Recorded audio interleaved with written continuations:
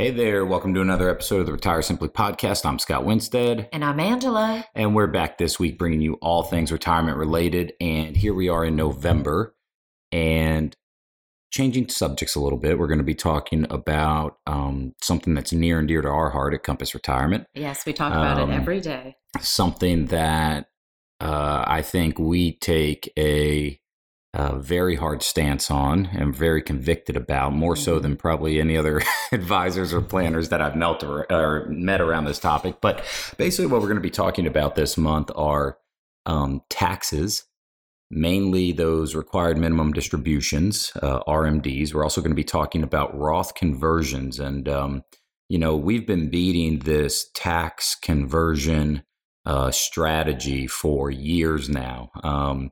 Just kind of backing up, Angela, we definitely think taxes are going up. Yes, we do. And we just wholeheartedly believe that the way the government and the federal government, the Reserve, all of them are printing money right now, that taxes have no place to go but up. I don't think you have to be a genius to maybe fall into that camp. Here's what I do think, though. I think a lot of people know taxes are going up. But most people don't understand how they can take advantage of things now to not have to pay that tax later. Yeah, and we'll be talking specifically about what those things are. Of course, we're going to be bringing to the forefront what we think is a problem, but don't worry because we definitely have a solution for that. Yeah, so philosophically, if we just think taxes are going to go up in the future, would we rather pay at rates we know versus ones we don't? Obviously, we would rather pay at rates we know, so we know what the rate is this year. We don't know what the rate's going to be on your 75th birthday or on your 80th birthday. And just remember, the IRS and the federal government can make that rate whatever they want, and you just have to pay it. So when we're talking about these tax strategies, we're talking about the retirement accounts that you have deferred paying your taxes, meaning you've put off paying the taxes on it. Those types of accounts would be something like a traditional IRA, 401k from your employer, TSP if you work for the government, 403b if maybe you're a teacher.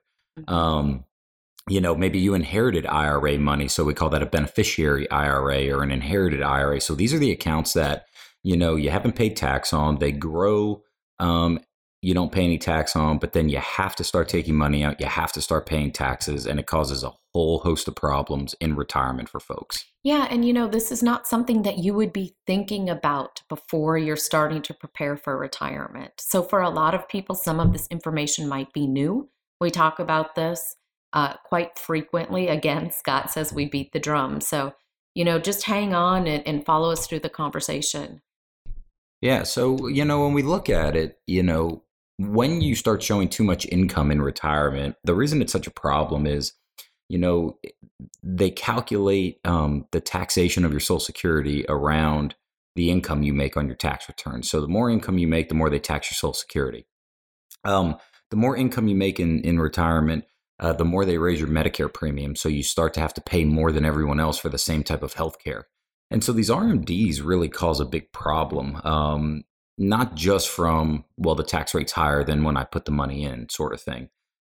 So one of the things that changed, I have a very hard time, Angela, of thinking and remembering before COVID happened. I think most people do. But if you could go back to last January, so January of 2020, of last year, a piece of legislation got passed called the Secure Act, and it only got like 2 months of airtime because then COVID happened in March and we went from the Secure Act to the CARES Act. But basically what the Secure Act said, a piece of that legislation said, at the end of 2019, if you were age 70 and a half, then your RMD age, that mandatory distribution age you have to start taking money out, is still age 70 and a half. But if you weren't 70 and a half at the end of 2019, your new RMD age is now 72. And I'd say a year later, here we are a year and a half later,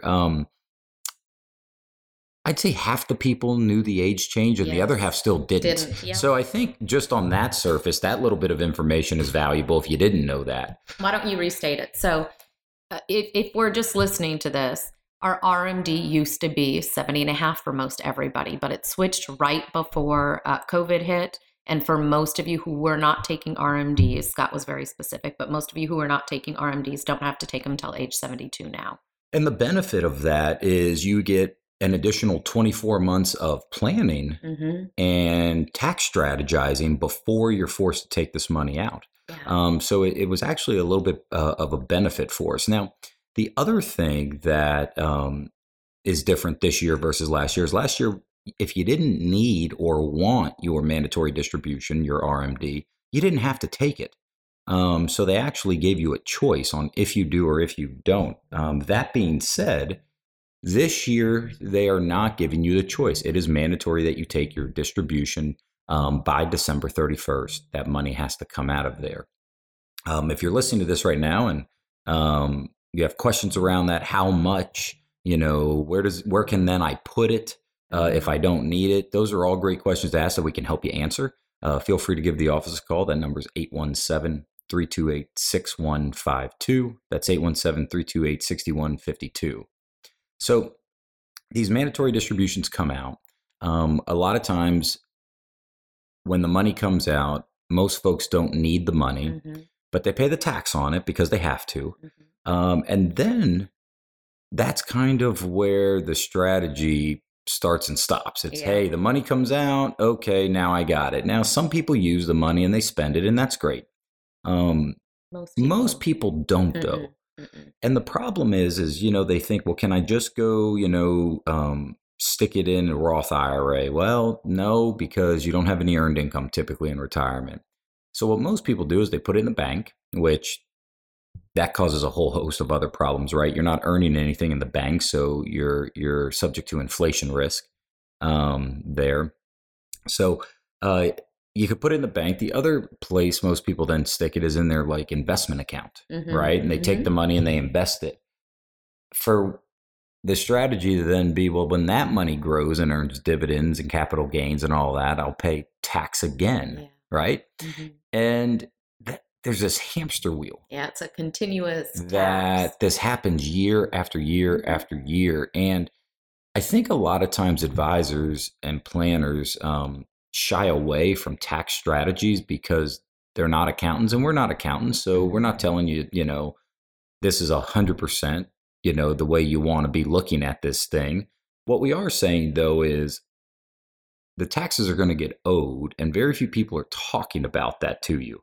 And so when you start thinking about your taxes, taking money out, and the things that you want to have happen in terms of income and stuff in retirement, you want to take a big picture look at tax planning the same way you take a big picture look at your investment planning, right? You don't get crazy that, your account went up one day and down the next, or up 1 month and down the next. You have a long-term outlook on your investments typically, right? The next 10, 15, 20, 25 years. The problem is most people don't look at their tax planning that way. They look at their tax planning on a year in, year out basis, right? So it's either I get a deduction or I don't get a deduction. And most accountants will be so excited that they got you a refund. Where it makes sense, strategically, Angela and I would be so excited if you were paying the IRS instead of getting refunds. And you might say, why in the world would I want to do that? Well, it's probably because you're paying at a cheaper tax rate now than you will be in the future.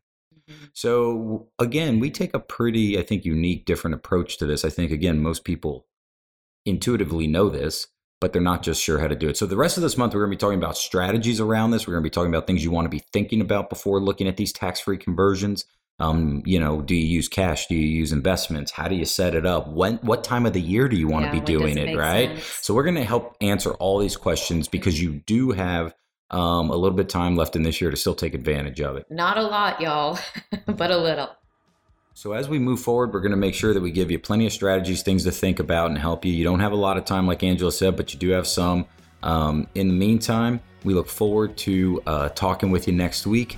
If we can be of service to you, please don't hesitate to give the office a call. Again, that number is 817-328-6152. Have a great week. We'll talk to you soon. Bye-bye. Bye-bye. This has been another week of Retire Simply. Thanks for listening. And remember, anyone can save money, and just as easily, anyone can run out of money. But it takes skill and a plan to take what you've saved and not run out. If you want to listen to more episodes or learn more about Compass Retirement, go to compassretirement.com. That's Compass with 2 S's, retirement.com. If you enjoyed today's episode, don't forget to tell a friend. They're probably a lot like you and would enjoy it too. Compass Retirement is an independent financial services firm helping individuals create retirement strategies using a variety of insurance products to custom suit their needs and objectives.